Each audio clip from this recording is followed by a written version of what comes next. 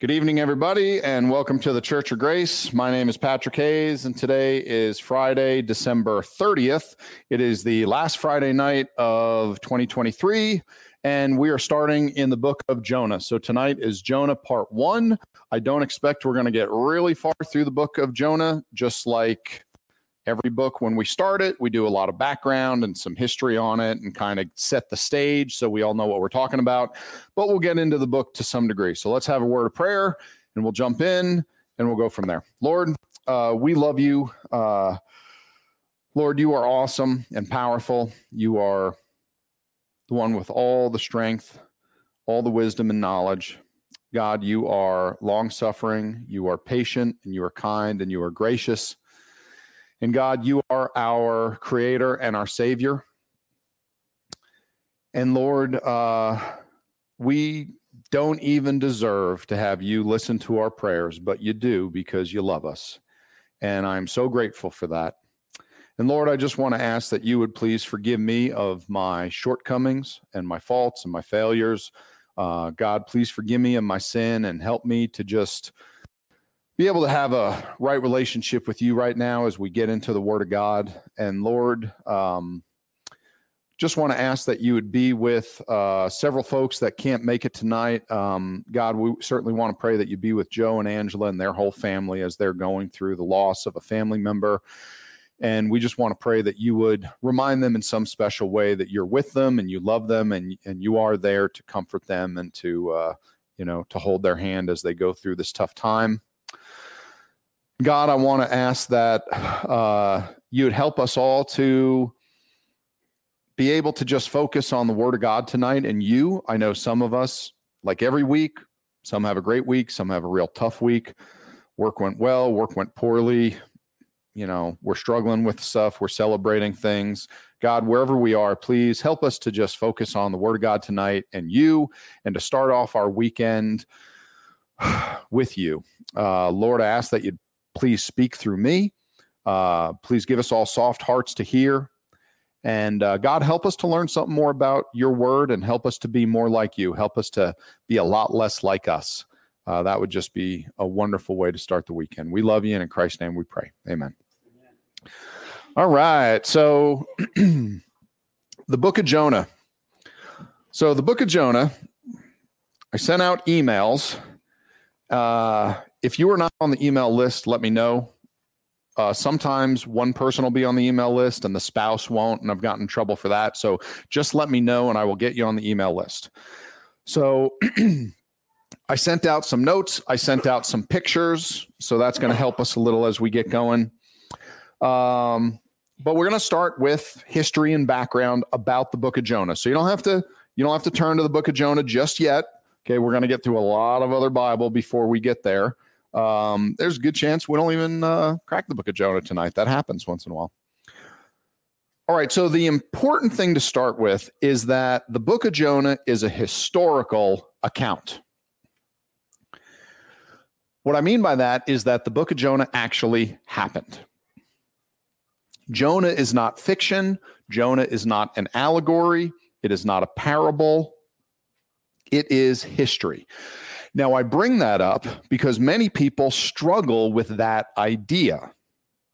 Why do you think that is?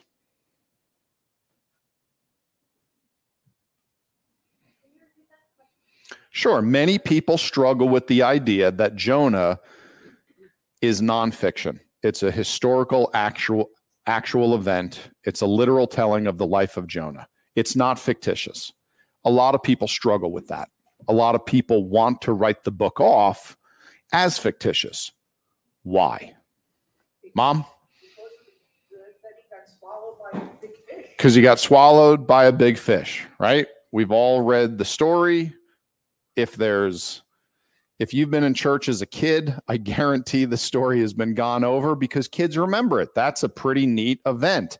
And for adults, some adults struggle with the swallowed by a whale, swallowed by a great fish, and then he lived to tell about it, and we go on from there. And we're obviously going to talk about that. Before we start reading the text of the book, we are going to go over some of the history and background. As I said, we're going to look at what Israel was going through at the time, who was in charge there, and we need to discuss the powerful Assyrian Empire and their great capital city called what? Nineveh. Okay. Now, if you were with us through our last two Bible studies or our last two books we went over, we talked about Nineveh quite a bit, and we're going to talk about it again as we go through the book of Jonah. Now, let's start by going to Matthew chapter 12, verse 39 to 41, and I really want you guys with me to these Bible verses as we read through them, and I know that several people have their Bibles on their phone, so you don't really turn there. This is called paper, boys and girls. I don't know if you've seen this. I don't think they use it in school anymore.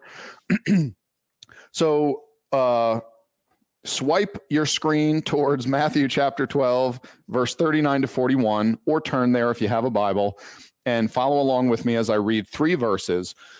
We find that the book of Jonah is talked about in several places in the Bible. Not only obviously the book of Jonah is talked about in the New Testament. The book of Jonah was not talked about in the Old Testament, but the prophet Jonah was talked about in several different places in the Bible. So we're going to go over one of those right now, and this is important for tonight's discussion. And this is Jesus speaking here. But he answered and said unto them, an evil and adulterous generation seeketh after a sign. And there shall no sign be given to it. What's up, buddy? Good to see you. We got more coming in a second, at least three more. So let me try to get through it. But he answered and said unto them, an evil and adulterous generation seeketh after a sign, and there shall no sign be given to it, but the sign of the prophet Jonah. For as Jonah was 3 days and 3 nights in the whale's belly, so shall the Son of Man be 3 days and 3 nights in the heart of the earth. The men of Nineveh shall rise in judgment with this generation and shall condemn it, because they repented at the preaching of Jonah, and behold, a greater than Jonah is here. I'm just going to try to move the whole thing along. Bear with me. Come on in. Go ahead, girls. Grace is upstairs. There's another little girl up there. Go ahead, buddy. Good to see you. Don't worry about it. All right. For those of you listening at home on the podcast, we just had some folks show up. That's what that is. Okay. Let's see. All right, let's look at verse 39. So we went over Matthew chapter 12, verses 39 to 41. And now we need to kind of go over a little bit of this as far as who was Jesus talking to, what was going on here, and what can we learn about it. So in verse 39, the Pharisees just asked Jesus for a sign, and they did that in verse 38. Okay, so preceding verse 39, the Pharisees asked Jesus for a sign, and Jesus is angry, and he explains that they are already given a sign in the life of Jonah.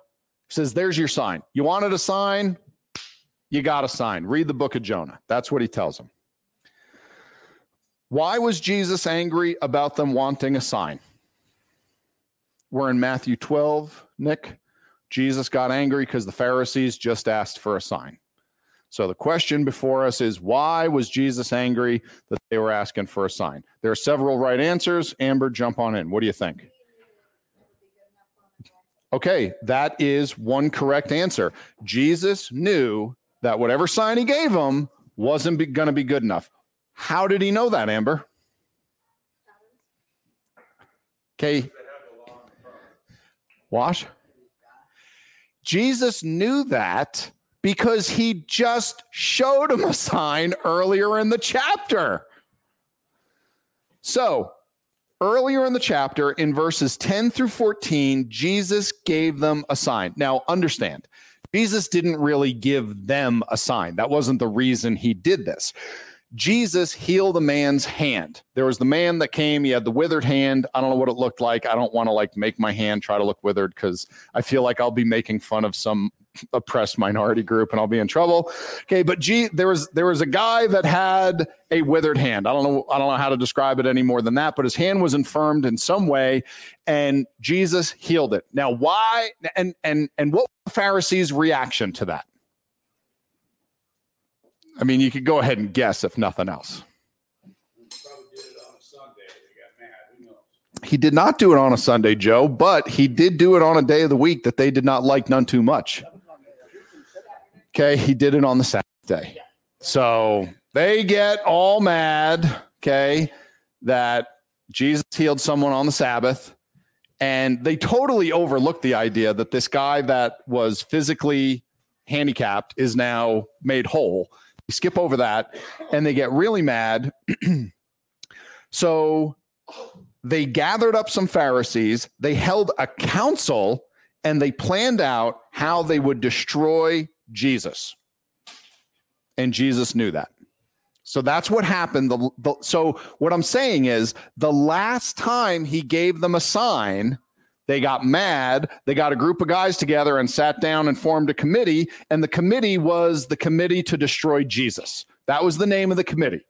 So then 20 verses later, they're asking him for a sign. And he's like, really? No, you don't get a sign. Book of Jonah, there's your sign. Okay, now, Jesus gets mad because he knows that when they get a sign, they are not happy with it. The sign is not going to help the Pharisees come around and see Jesus's way of thinking. That's not what it's going to do. Therefore, Jesus tells them that the folks looking for a sign are what?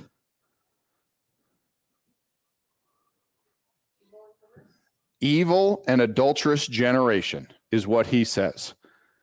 So if you're looking for a sign, don't say it out loud. Okay? Anyone here ever meet a scoffer or a skeptic of the Bible that said, well, if I got a sign, I would believe? Guess what? No, they wouldn't. They would not believe just because they got a sign. Lots of people back then got signs. Didn't change anything. Okay, in verse 40, Jesus does two things. Number one, he states that the life of Jonah was literal, including the event when Jonah was swallowed by the whale. Number two, Jesus makes a futuristic prediction. He says that the Messiah will spend 3 days in the heart of the earth. Now, let me ask you this. Did the Pharisees know what Jesus meant when he said that? We got all no's. I agree. I don't think they knew. Do we know what Jesus meant? Okay, what did he mean?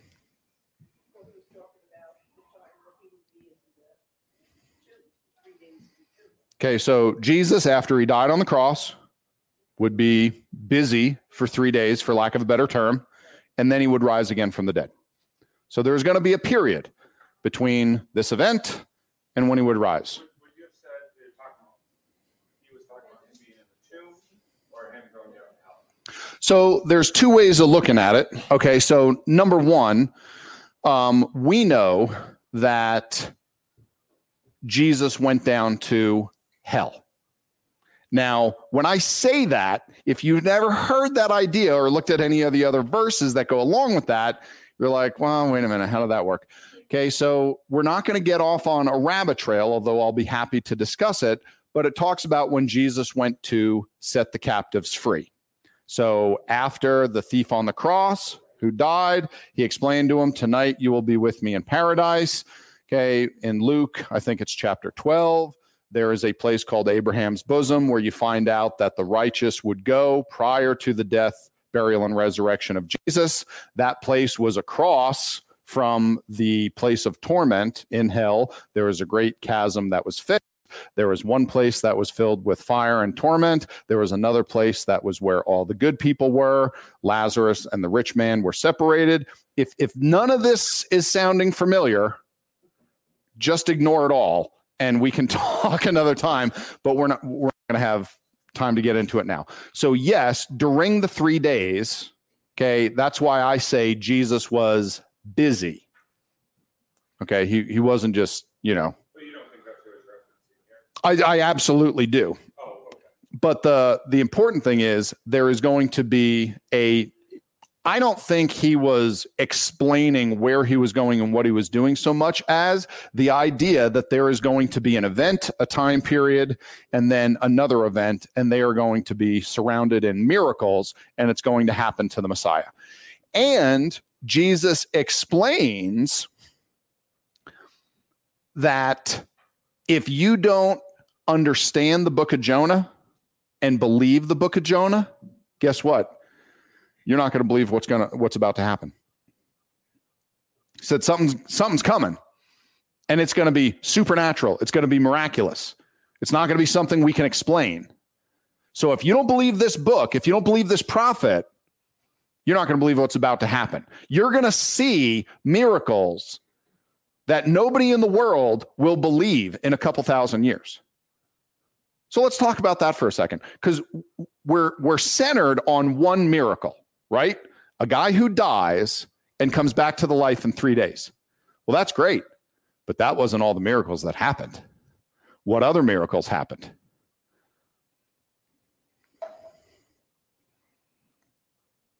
Mac? The saints came back from the dead. The sun was darkened. The veil of the temple was ripped. The rocks were rent. There was a great earthquake. There were such powerful miracles at the death of Jesus that the entire world heard about it. One of those miracles being many saints bursting forth from the grave, I believe is the term that the Bible uses, walking into Jerusalem and people seeing them. That's what the Bible says in Matthew. The miracles were so great that they went around the world. And we wonder why Paul, in his ministry in the book of Acts, was able to go to these cities and show up and say, I was there when these things happened. You heard about these stories? I was there. They happened. Jesus is God. How many people got saved and joined the church immediately following the death, burial, and resurrection of Christ in Jerusalem and then in Antioch? What were the numbers they talked about? In one day, thousands. 3,000 were added to the church. 5,000, thousands and thousands of people. Why was it? Because these miracles happened. But guess what? Did it say that all of Jerusalem got saved and joined the church? No. Why not? Because those same people, those same scoffers and skeptics that didn't believe in the prophet Jonah and the miracles then, it didn't matter what miracle happened. They weren't going to believe. Can you imagine people's hearts being that hard to see all of that and to write it off somehow? Coincidence. Yeah. People still do it today. 2 generations after they crossed through the Red Sea. Yep. They were unbelievers. They were, yep. 2 generations. Yep. It's crazy. Do you guys remember, you understand the great-grandfather analogy, right? Okay, so Louis is great-granddad, and he was in Jerusalem, and he felt the earthquake, and he saw the sun darken, and he saw the rocks rent, and he saw the dead raise out of their graves.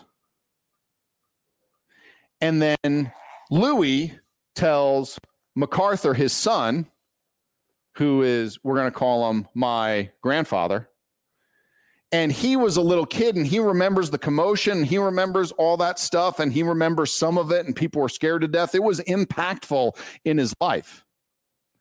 Okay, but he wasn't quite, old enough. And then he has a son, Nick, my dad, and Nick was not alive at that time. He heard about it, but he wasn't there. And he got these stories from his dad, MacArthur, but his dad was, kind of young, okay, but he swears up and down, and Nick heard from a few of his friends, oh, yeah, I remember that time. You were only 8, but I was 12, and man, I remember that. And then Nick has a son, and that's me. And now guess what? Nobody's alive anymore that saw it. And all I hear is a secondhand account from my dad, Nick, who heard it from his dad, my crazy grandpa, MacArthur. And all of a sudden, the story he tells, the tale, it's a myth. That's how fast it happens. That is why God set up patterns in your life that you are supposed to take special times. You're supposed to have one every week. You're supposed to have several every year. You're supposed to take these times and you're supposed to make them special, and you're supposed to teach your kids parts of the Bible so that they never forget. Today, it's 2023? Two? It's about to be 2023. Okay, 2 more days. It's the end of 2022.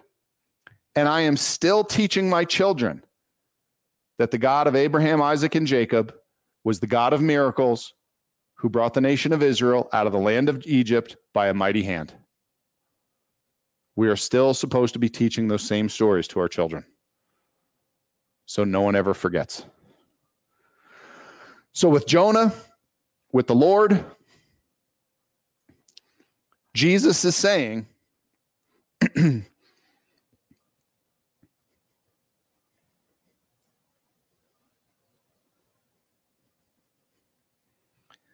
that if you don't believe the book of Jonah to be literal, you're not going to believe what you're going to see with your own eyes. Now, in verse 41, Jesus says something remarkable, and we could kind of spend all day unpacking this, but I want to get back to my notes and move forward a little bit. So we're going to jump in here. He says in verse 41 that the men who lived in Nineveh at the time of Jonah will judge the generation that Jesus is currently speaking to. So Jesus says, you guys will be judged by the men in Nineveh in the days of Jonah, and what will they do to you? How will they find you? He says, they will condemn you.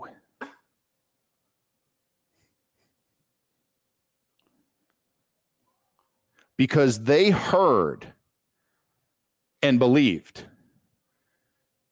And you guys are going to see it, and you're not even going to believe.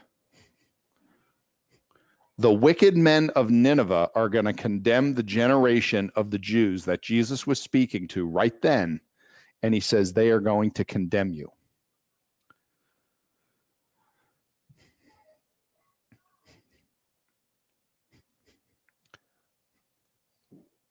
What Jesus was saying here was equivalent to David slaying Goliath.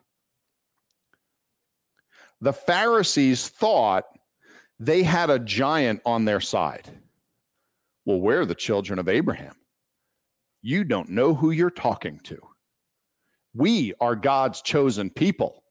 They thought they had the trump card that was going to win the game, and no one could touch them. And what happens? A scrawny teenager with a little rock killed the giant. And then the entire Philistine army wet themselves and runs away. Because the Jews thought that they had it all together. And Jesus says, you guys are so far from it, you have no idea. The most wicked people from the most wicked nation in the capital city were more spiritual and righteous than you, because they heard about it and they repented like that. And you guys have seen all this, all of these miracles. You guys have seen the Messiah firsthand. You're about to see me die and come back from the dead 3 days later, and you guys are not going to repent and get right with God. What Jesus was saying to the Pharisees was a crushing blow to their ego. The idea that these Gentiles, the Assyrians that lived in the capital city of Nineveh, were going to judge us. So the most important point to notice in this little portion of scripture is that Jesus did not consider the life of Jonah to be an analogy or fictitious. Jesus believed the book of Jonah to be literal, true, and an accurate historical telling of the life of Jonah. That's the way Jesus describes it when he describes it in the New Testament. He does it in Matthew, he does it in Luke. Jesus calls Jonah a prophet in the book of Matthew. In Matthew chapter 12, verse 39, you guys can look it up on your own. Jesus calls Jonah a prophet. Jesus confirms the miracle of Jonah's recovery from the fish in Matthew 12, verse 40. Jesus based his call to repentance in his day on the validity of Jonah's message of repentance. And he does that in Matthew and in Luke chapter 11. In other words, if you don't believe in the story of Jonah, then you won't believe it when I raise from the dead either. Now, this is something that's neat. You can notice this when you're reading your Bible in the morning, having your coffee. Every single time Jesus quotes from the Old Testament, he does so in a literal sense. Did you know that? Not one time in the entire Bible does Jesus quote from the Old Testament and consider it a story, a parable, an analogy. He always quotes from it and tells it as if it is literal, as if it is historically accurate, it is true. So many Christians write off parts of the Bible, basically any part of the Bible that you're uncomfortable with, that you don't want to have to deal with, you don't want to have to believe. Guess what you can do? That didn't really happen like that. There you go. You're free. You're absolved. You don't have to obey the word of God right there. Free and clear, right? But no matter how much someone today might write off a portion of the Bible as analogous, Jesus never did that. All right, so let's get into Jonah. Not the book. We're not there yet. Let's just talk a little bit about Jonah. So Jonah is a prophet in the region of Gath-Hepher, which is near Nazareth. Jonah was a contemporary of what prophets? These questions are both worth 3 gold stars. He was contemporary of the prophet who? No. Washington? It's okay. No on Obadiah, no on Micah. One more strike and we're going to the other team. Carlos. He's having second guesses. What? Did you just make up a prophet's name? Say it again. Okay.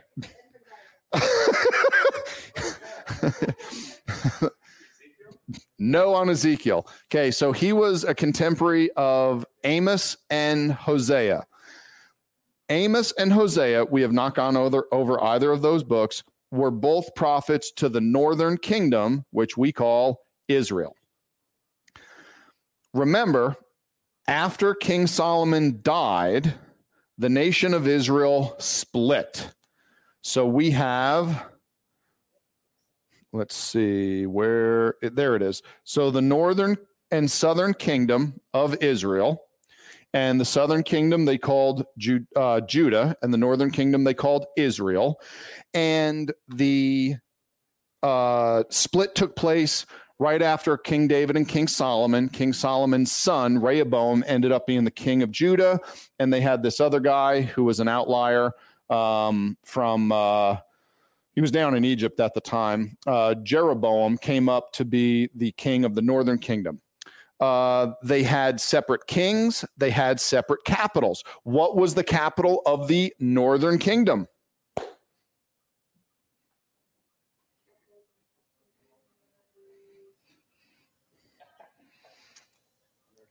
For a much lower bonus, what was the capital of the southern kingdom?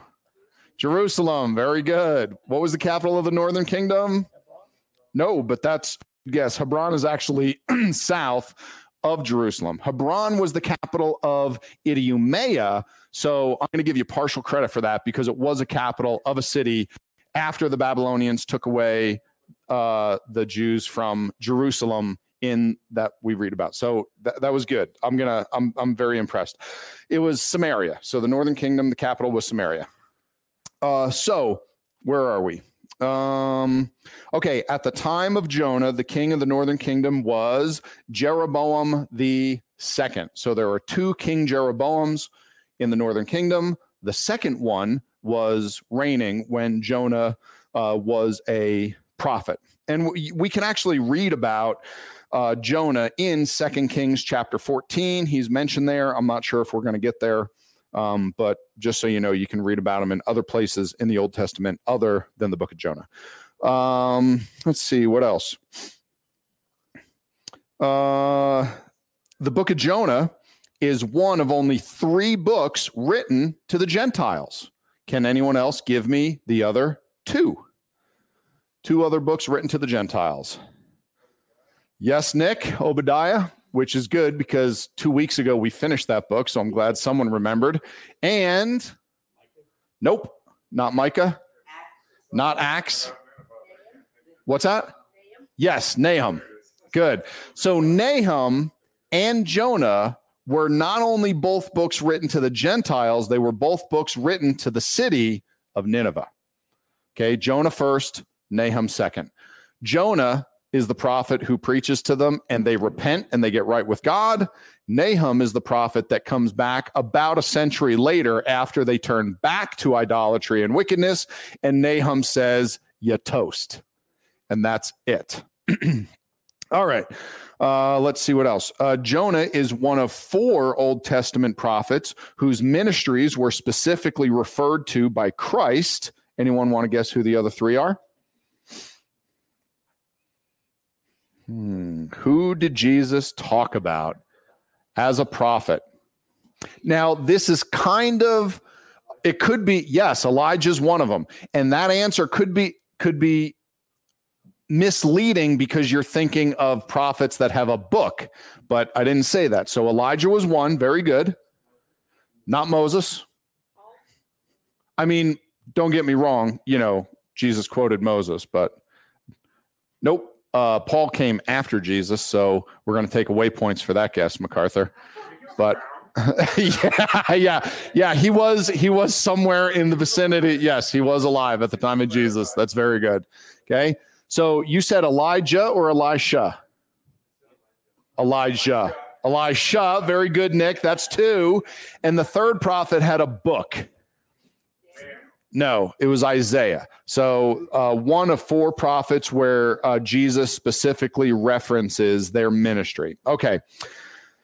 Jonah was also the only Old Testament prophet who attempted to run from God, which is interesting because typically a prophet's job is to give a message from God to a person or nation who is running from God. But in this case, Jonah himself tried to run from God, almost comically. And we're going to get into that. So something to notice when you're reading through the book of Jonah, he refers to himself in the third person throughout the book. That does not mean that someone else wrote the book. Many prophets have done that. Moses did that. Daniel did that. Isaiah did that.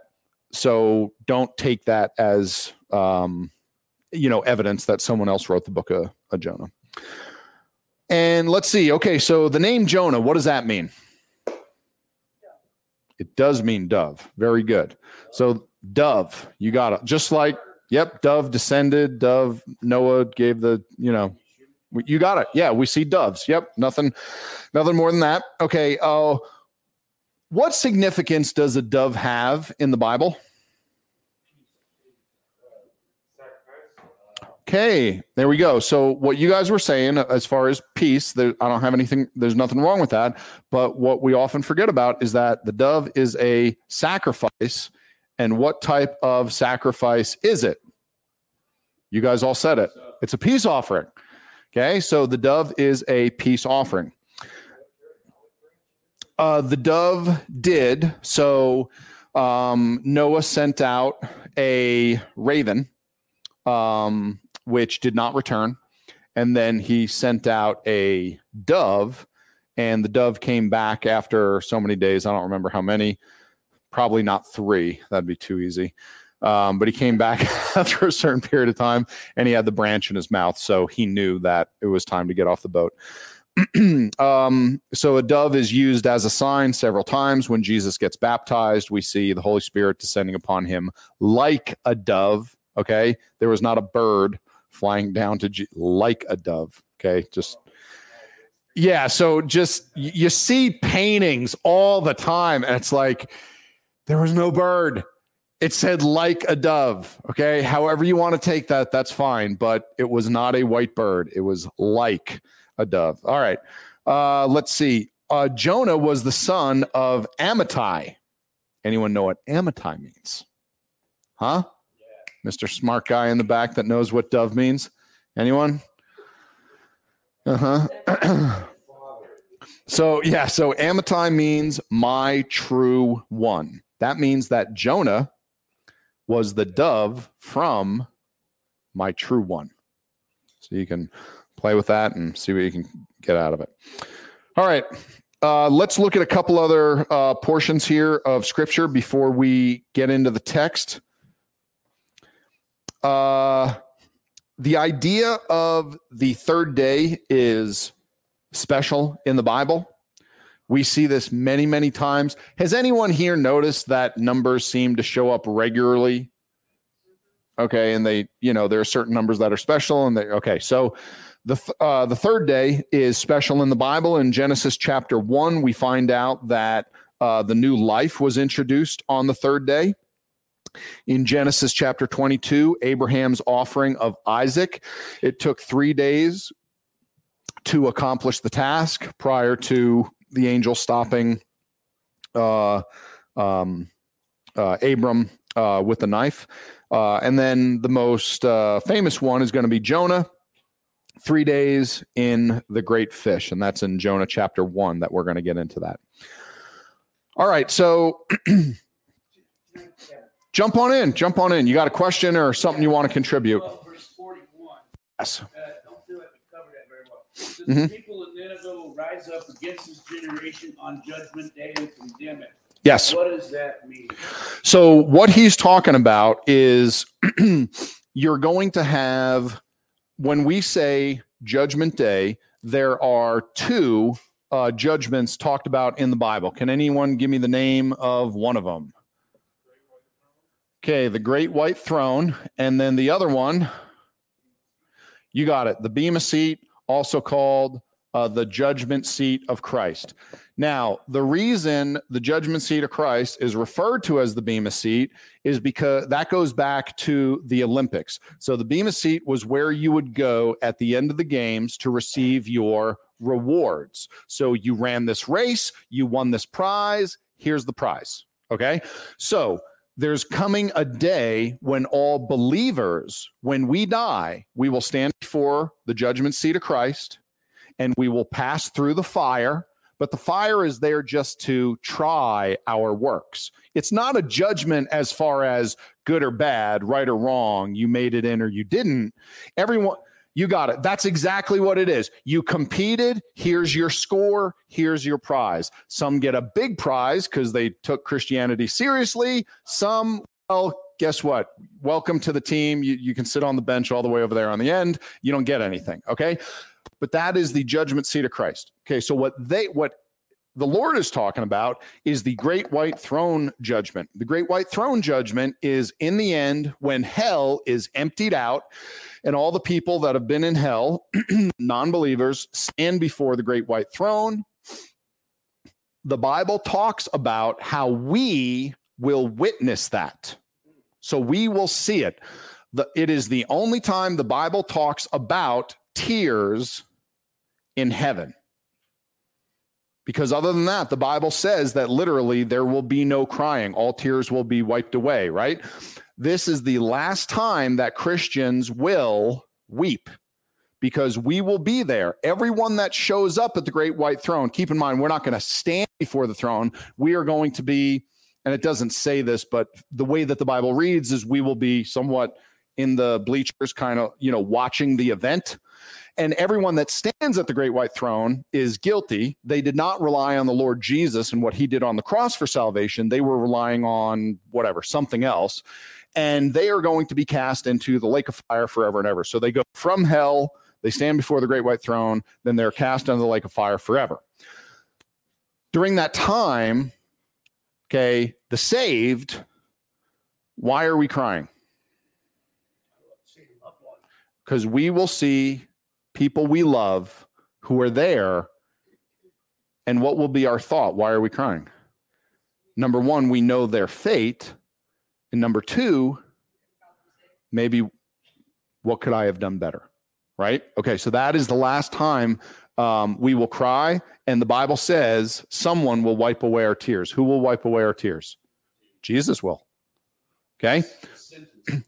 You got it. So what Jesus is saying is, on this day,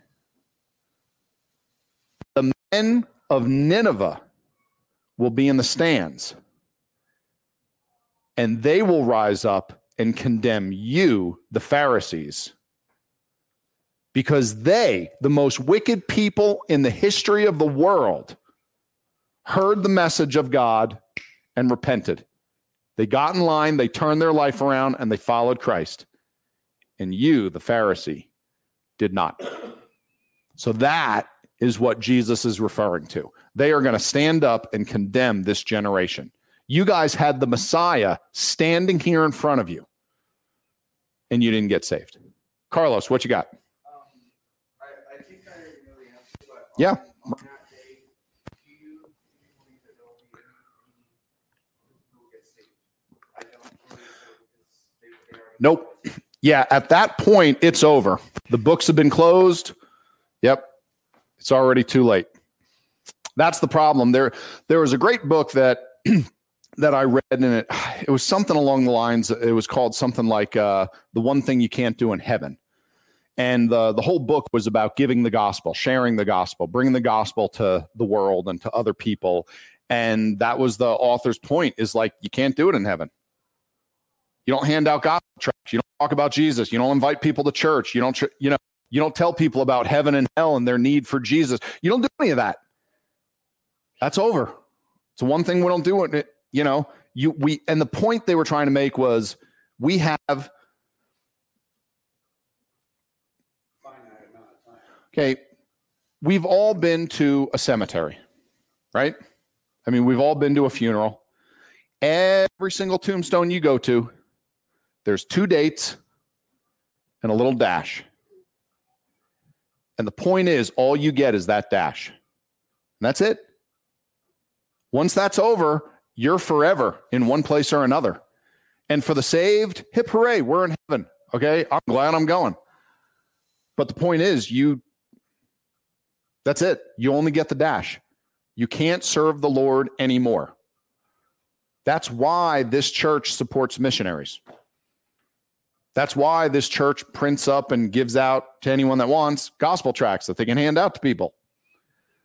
That's why, we teach people how to lead someone to the Lord. Because hell is real, fire is hot, and it's forever. So if we're not doing it, now, there's no point later on. If you want to exercise, do it now. You don't need to do it in heaven. I mean, maybe I'm wrong. Okay, I hope I'm not. But you see what I'm. That's my point. Like, you can only do certain things now. So that's the idea. Okay, good question, Joe. Did that help explain verse 41? It did. Okay. Yeah, it did. Okay. Let's keep going here. All right. So here we go. When we step back and look at the whole Bible, we see some really interesting ideas here with the book of Jonah. When you read through the book of Jonah, what is never brought up or mentioned? I know it's a tough question. You're like, well, I don't know, lots of things. Was there a camel in there? Yeah, yeah. How about this? What is brought up in every book of a prophet in the rest of the Bible?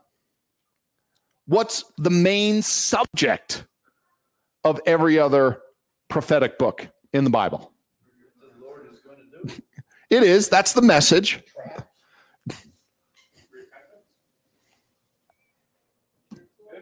Israel. Israel is not mentioned one time in the entire book of Jonah.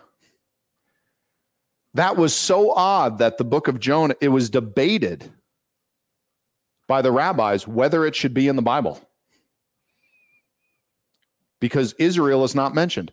Every one of the prophets, even the prophets to the Gentiles, are because of what they did to Israel. Israel's not mentioned anywhere in the book of Jonah.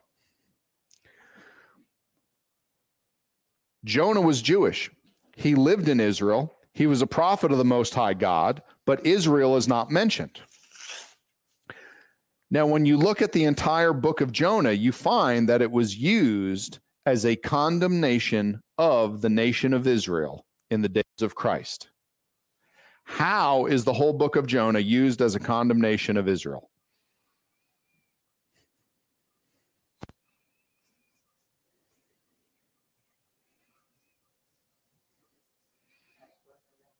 The whole book of Israel is used as a the whole book of Jonah is used as a condemnation of the entire nation of Israel. How is that done? Who doesn't believe in Jesus? You got it. The Jews did not believe in Jesus in the days of Christ in Matthew. Okay, but let's take that further, Nick. So, Jesus was a prophet, yes or no? Now, he was also God. I'm not trying to take something away, but I'm saying, was he a prophet? Yes. He explained what was coming. Yes, he was the Messiah. I'm not trying to say that he wasn't. Yeah, no. But understand, he was a prophet. Did they listen to Jesus? Okay, so who was a prophet before Jesus? All of them, right? Okay, good. Yeah, all of them. Did they listen to any of them? No. What did they typically do to prophets in the Old Testament, Washington? They killed them. That's what they did. And if they didn't kill them, they were begging the authorities to kill them.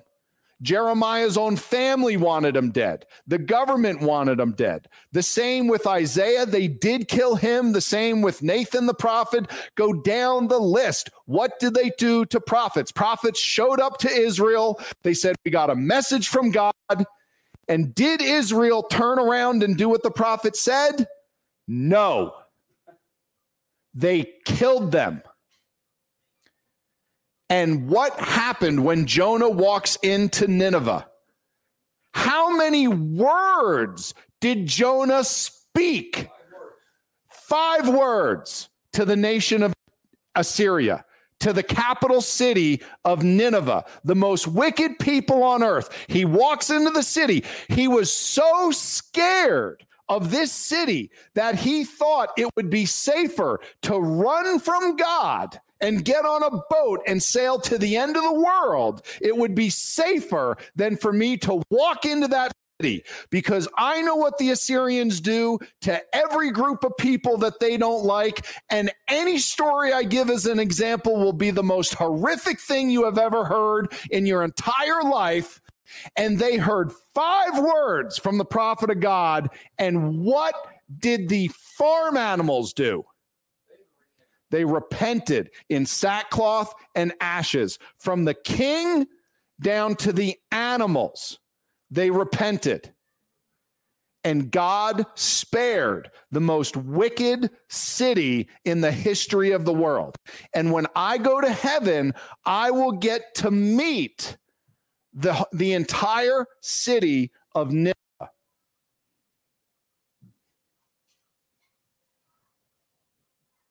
That is why the book of Jonah as a whole is used as a condemnation against the entire nation of Israel.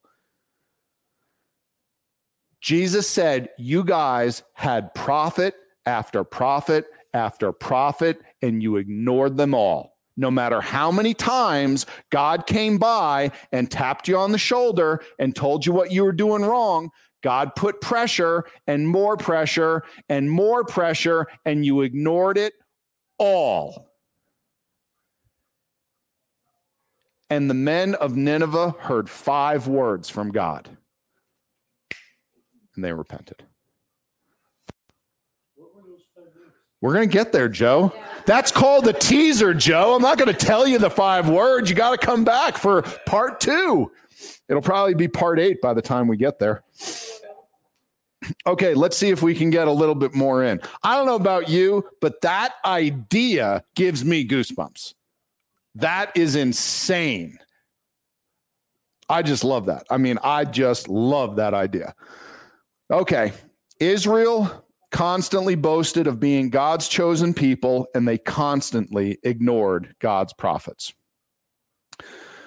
All right, so we're going to get right up to the first verse of Jonah. We're going to do it here. You know what, though? I mean, I know that every time I tell you, okay, we're going to start this book on this day, and my hope is that you guys like read ahead and get into the book. And I know that it's got to be somewhat disappointing that we don't actually start the book until the second week, but isn't it worth it to understand the picture? You know, like, yeah, okay, do you know why the Bible was so discouraging when I first got handed my first Bible? It was because I had no idea what any of the books were about. I didn't know who they were about. I didn't know who they were written to. I didn't understand any of it. And I was like, all right. And I just read through it. And man, I mean, all of it just right over my head. And I'm like, oh, look, Exodus chapter 20, thou shalt not steal. I think I got that one. I think I understand that. But so much of it was like I had no context. I didn't understand it. So that's why when we teach a book of the Bible, we give context. We go over the history. We go over, the events leading up to it. So it hopefully adds some color and depth, and it makes sense. If nothing else, it gives me a chance to stand up here and throw a fit like a child about verses in the Bible that I enjoy. All right. One of the main lessons of the book of Jonah is demonstrating the long suffering, the patience, and the compassion of God. A couple weeks ago, we were in the book of Obadiah, and we were in that book for 3 parts. I know that because I just posted all 3 parts on my podcast today. So if anyone has not heard the teaching on the book of Obadiah, go to the Bible Thumper podcast and you can listen to all 3 parts. And in the book of Obadiah, one of the things that we learned about was the long suffering of God. The book of Obadiah was a condemnation about the Edomites. And they were evil and wicked. They were enemies of Israel for so long, and God waited so long before he punished them. And it's important for us to understand the long suffering of God, because God does not want to punish the wicked. What does God want from the wicked? What does he want? Repentance. Yeah, that's what he wants. He wants them to turn and to follow him. He doesn't want them to keep being wicked. He doesn't want to penalize them. He wants them to get right and be obedient to him. Okay? We read about this in these 2 verses, Ezekiel 18 and Ezekiel 33. Now, if you were going to share the gospel with people, these are verses you need to have, highlighted or marked or somehow noted in your Bible, because they're very powerful for making a very good point. In Ezekiel 18, verse 23, we read, "Have I any pleasure at all that the wicked should die?" ? "Saith the Lord God, and not that he should return from his ways and live?" ? The answer to these questions is no. God has no pleasure at all in the wicked dying. And notice he uses the phrase at all. God takes no pleasure whatsoever when a wicked person dies. God does not want a single wicked person in hell. He doesn't want a single wicked person going to their grave without him. Go on to Ezekiel 33:11. Say unto them, as I live, saith the Lord God, I have no pleasure in the death of the wicked, but that the wicked turn from his way and live. Turn ye from your evil ways, for why will ye die, O house of Israel? God, in that verse, repeats himself, turn ye. Do you realize that that implies that God is begging? He is begging the disobedient sinner to get right with him. He wants them to live. With Nineveh, people unfortunately see the destruction of a city, the destruction of a group of people, and all they can think of is, how dare God do that? But what did we talk about? When we talk about the love of God being one stake on a teepee, what does that stake require? That love requires something else to hold it up in place. That is justice. There is no love without justice. We cannot say that allowing the criminal to go free, who was wicked, who hurt someone, to let them go free and say, no justice for the victims. Everyone goes free. Is that love? Does anyone want that? No, that is injustice. The difference is, with God, there is long suffering. God does not come down with a hammer on the wicked immediately. He doesn't do it after years. God does it after generations. When God wipes out an empire, and let me tell you, the Assyrian Empire needed to be wiped out. God didn't do it for generations. God didn't do it until he sent prophets to warn them so that they could get right. God is long-suffering, even with the wicked of Nineveh. How much more is he long-suffering with the wicked in this room? And I mean saved people that love Jesus and received him as their Savior. They love the Bible. They love God. But remember, what does the Bible say about my righteousness? It's like filthy rags. What does the Bible say about my heart? Okay, it's evil and desperately wicked. It cannot be trusted. Paul says there are none righteous. There are none that are good. No, not one. How patient and long-suffering is God with me and my sin and my failures? This book is about God's grace and his mercy and his patience. And then who else is God long-suffering and compassionate towards? Not just the Ninevites, but Jonah. Who read through the book of Jonah and at the end, you just love Jonah? You're like, man, if I ever have a son, naming him Jonah. Have you ever met a boy named Jonah? I never have. Who would name their son Jonah? Just name him, Jonah's a horrible character in the Bible. Even when he finally has God grab him by the hair, and I'm talking in the checkout line of Walmart, on the floor, throwing and kicking and screaming a fit, and dragged out the store and thrown into the car seat. Even when God does that with Jonah, and Jonah finally does what God says, what does he do?